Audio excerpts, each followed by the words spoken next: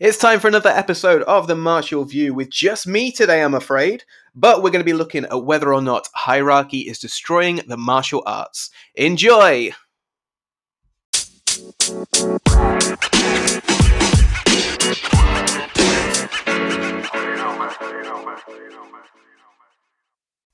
Welcome back to The Martial View then, guys. Here for another episode with just me, I'm afraid.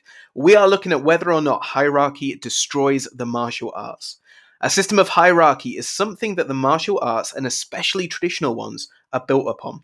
And while the elusive and often coveted black belt should not be the main goal of training, it's often a useful motivational tool for those that maybe struggle a little bit with self-discipline or attending classes, especially after the initial high of learning a new martial art has worn off.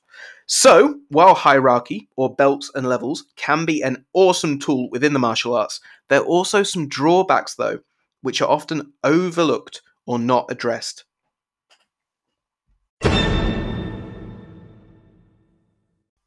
Firstly then, levels or grades can be a little bit intimidating for those who are just beginning in the martial arts.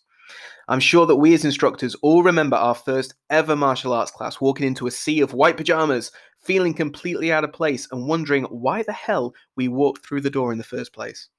Let's face it, walking into a room full of people willingly kicking, punching, and throwing each other about, and agreeing to then participate when you have no clue what you're doing, can be a little scary. Of course, those of us that teach know this, and we should instantly make the new person feel super welcome. We should let them know there's nothing to worry about, and that we won't go into full-on sparring till at least the second week, right? It can still be a little scary though, and the presence of coloured belts or grades adds to this intensity. The black belts are the ones to be avoided at all costs, as they are basically ninjas, and you just stand there at the side of the class with the other white belts, desperately trying to remember your left and right as a fully grown man or woman. All the while you're doing your best to ensure you don't make a nasty stain in your beautiful new white gi bottoms. At no time is this more prevalent than at major seminars. I've been lucky enough to attend a number of seminars with high-ranking instructors in various martial arts, and often saw the instructors gathered together.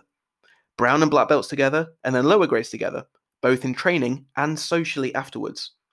In training at these events, if you can pluck up the courage to ask a brown or black belt to train with you as a beginner, this is a big deal. But I remember seeing the disappointment sometimes on their face at being paired with a lower grade. The clock watching from them began, and you could tell they just weren't feeling it. They were hand-holding. This obviously left me, and I'm sure other beginners, feeling a little bit dejected. I seemed to be the annoyance, and someone holding them back from really achieving their maximum in their training. And this happened on a number of occasions, not just with myself, but with many other lower grades that I spoke to. Black belts train with the other black belts, and the white belts train with the other white belts, slowly mastering the art of putting one foot in front of the other without falling over from nerves. This seems like an unspoken rule, but saying this, I've been to other seminars where the visiting instructor has actively encouraged the senior grades to train with the lower grades for a while, before then training with someone of a more equal rank in terms of experience. This does, however, seem the minority, not the majority.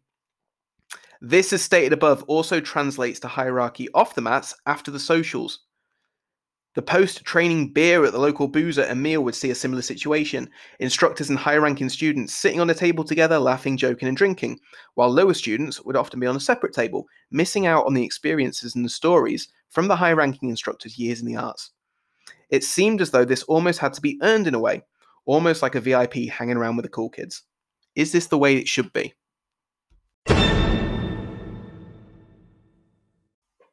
Secondly, levels or grades can lead to some delusions of grandeur. We've all done it, and we've all been there. The new black belt dickhead. You've just got your black belt, you think you're the dog's danglies. You walk into the dojo, chest out, head high, smiling and nodding to all the stupid lower grades that know jack shit. This could last a day, a week, a month, but at some point you will realize you are not the dog's danglies. Your head will go down, your chest will sink in, and you will realize that you are that dickhead you took the piss out of when you were a white belt, the guy who thinks he knows it all. For some, this can take quite a long time to realize. For others, they have yet to realize. But in terms of the arts, this can be an issue. As a black belt, you instantly want to start teaching and imparting the knowledge that you've acquired. But here's the thing, it might not be all that good. Sure, you've got a black belt, but that just means that you've put the hours in and you know the techniques or the requirements to pass the grade. Oh, my friend, the journey is just beginning.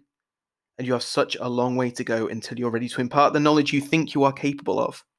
Sure, you can help out with some basics, but trying to reach too much too soon can just be more detrimental than anything. You can teach bad habits, which then need to be unlearnt by the student. Or, heaven forbid, you teach something completely the opposite or in contradiction to what your instructor is trying to convey, be it in a class or seminar. For some, black belts means you are ready to teach and nearly at the end of your journey. This is completely the wrong attitude and can be a problem with having this hierarchical nature in the martial arts, especially the traditional ones.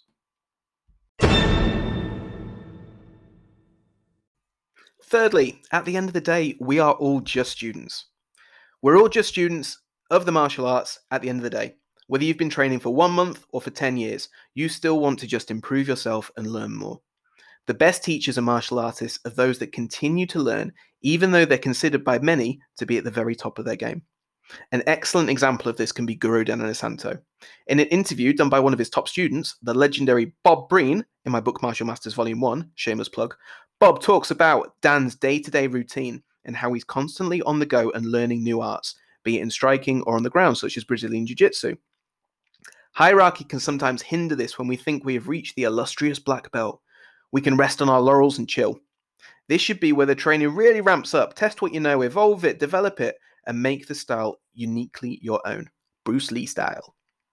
How many of us truly do this, however, and how many of us simply think that we know what we're doing now, all due to the fact we have now a different coloured bit of cloth around our waist. We all unfortunately have an ego, and we all like it when that ego is massaged, especially on the mats. The traditional martial arts can be a great place to have your ego massaged, as once you reach black belt, you're sometimes placed on a pedestal and thought to have more knowledge than others. This is fine till it's tested, and if you can back up the goods, awesome. If not, your ego may be a little bit bruised rather than massaged. Brazilian Jiu-Jitsu is an awesome example here of an art that's adapted more to this hierarchical system through competition.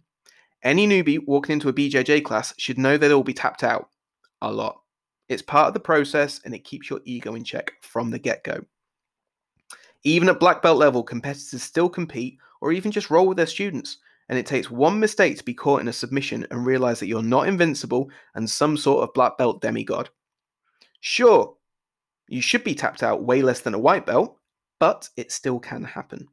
Yet how many traditional martial arts have this same mentality when their instructor is shown to be mere human? For me, martial arts are about ego checking, and we often tell our students to leave their egos at the door when they train. How many instructors follow this advice too, though? I'm always interested to hear your thoughts, so let me know. So, what do you think, guys? Does hierarchy destroy the martial arts? Does it help the martial arts? Let me know your thoughts. You can always email me at themartialview2020@gmail.com, and you can always contact me via Facebook pages, The Martial View, the Facebook community group, The Martial View as well. And of course, you can always check us out on Spotify, podcasts, YouTube, etc., and contact me on them. Thank you again for listening to another episode of Martial View. Just with me this time, no one else to interview. So I hope you enjoyed it. I hope maybe it sparked some debate. And yeah, always get in contact. Or if you'd like to see something appearing on the podcast or have a chat about something, just let me know and I'll try and feature it for you. Until then, enjoy, guys. Keep training hard as much as we can during the current lockdown. Keep learning new skills. Keep your head up high. And we'll all be back at the academies or dojos soon, kicking and punching each other as we were meant to.